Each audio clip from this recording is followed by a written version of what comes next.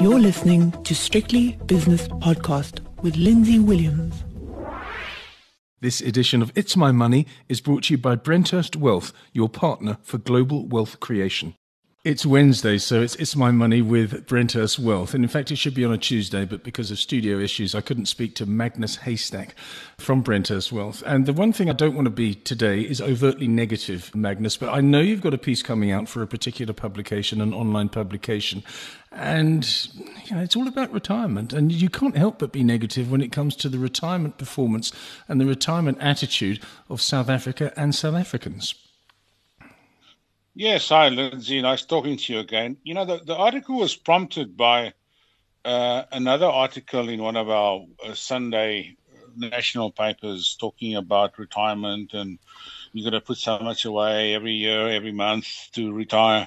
And nowhere in the article does it mention anything about this enormous retirement crisis heading our way and the fact how poorly our retirement funds are doing. And in fact, the writer of this article actually blames investors for not having enough capital.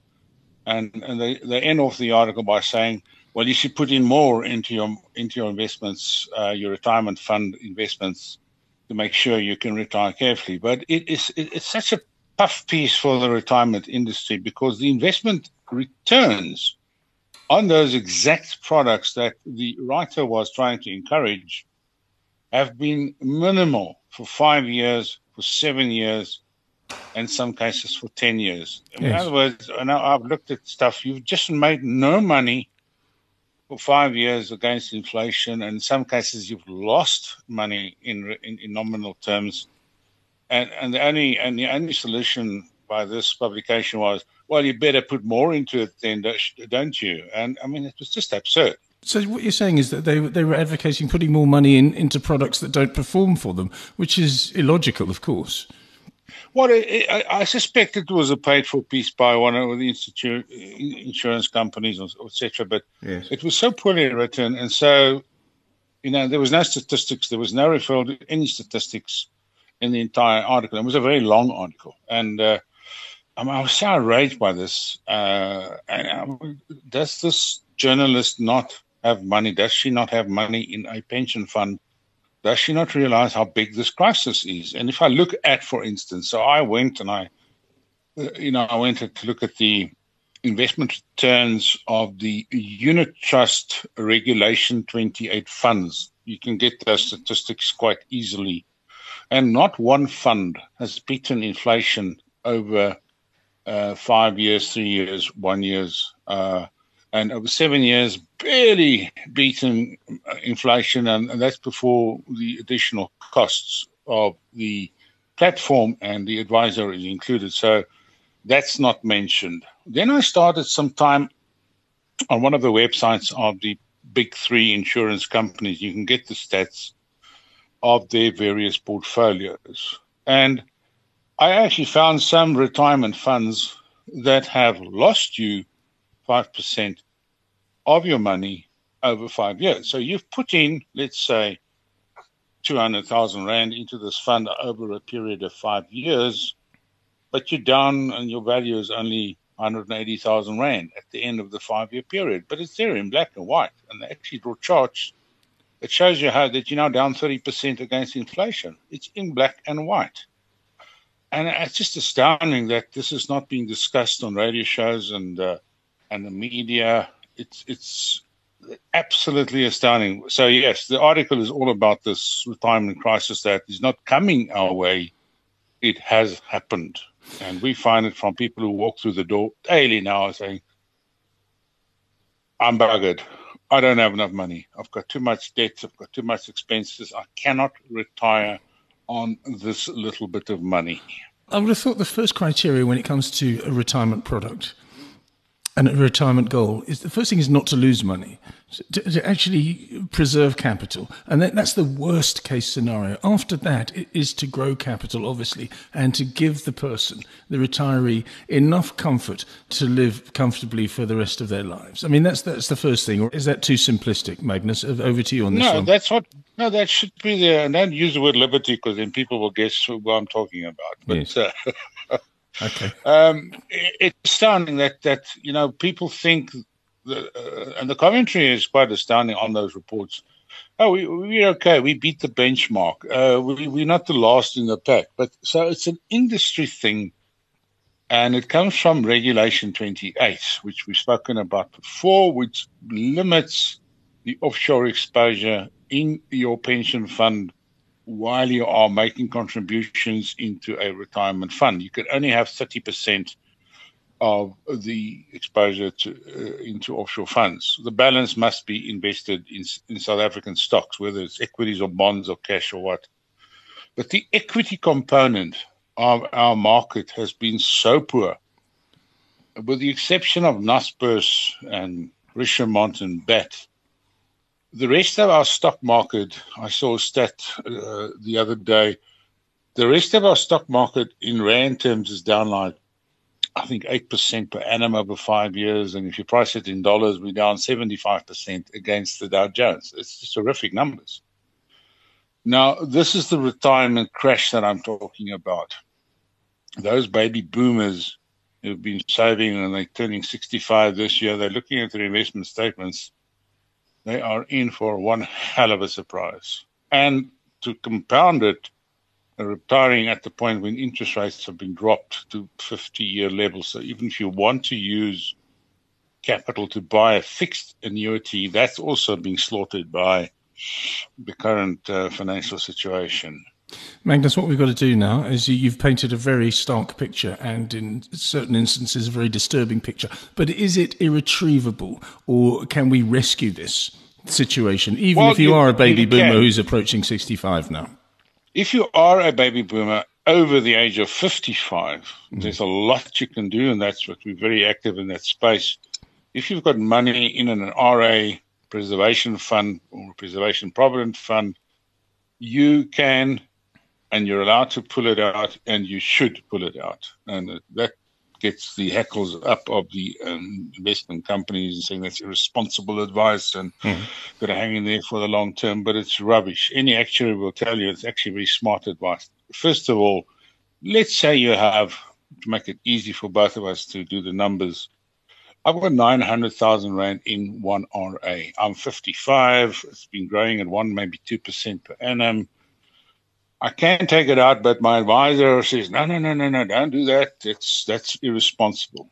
But if you take it out, and you can take your 1/3 cash, so you take 300,000 is tax-free into your pocket, or you can, and that you reinvest somewhere else away from Regulation 28. And the 2/3 balance you convert into a living annuity, which gives you 100% exposure to offshore markets, which have given clients between 15 and 25% per annum compared to the 3 and 5% for the local product. So, I mean, it's an absolute no-brainer. Actually, return you is very smart because the time value of money says the sooner you can get tax-free money in your hands, the better. Otherwise, it declines in value over time. And secondly, you can get it into other instruments or products that are growing faster. So now is the time for people to really take control of their retirements, their funds, and do not rely simply on, the glib answers that come from the industry, which benefits by hanging on to your funds. They will not give that advice, but as investment advisors or independent advisors, we do recommend that, and we see the outcomes are substantially better. Okay, so it's not an ideal situation. It is a little bit late. It's better if you're doing it at 35 and 45 rather than 55 and 65. But as you say, it's not a lost cause. Is that your message?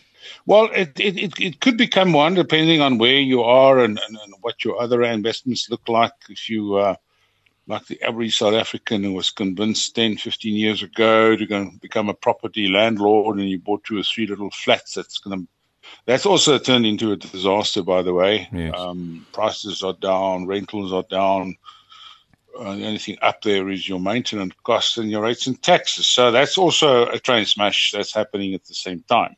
I think one needs to now get seriously, and I've seen many people turn their lives around within 5 to 10 years, get independent advice forget about this alles sal regkom story. It'll be fine. It's don't worry, blah blah blah. It's time for you to get involved, because it's still very disconcerting that you can address a group of people like I did the other day, a small grouping of people, and I asked them, who has checked the statements of their retirement portfolio in the last month or so? Not one put up their hand. So they had absolutely no clue what is going on in their pension funds and the retirement funds. They simply trust the system. But there is now a great awakening taking place. People are sitting down. The lockdown has forced people with a bit of time on their hands to go and look at their investments. And they're now realizing, wow, I need to do something. So it's not all doom and gloom. You can step up and step in and take control of your investments.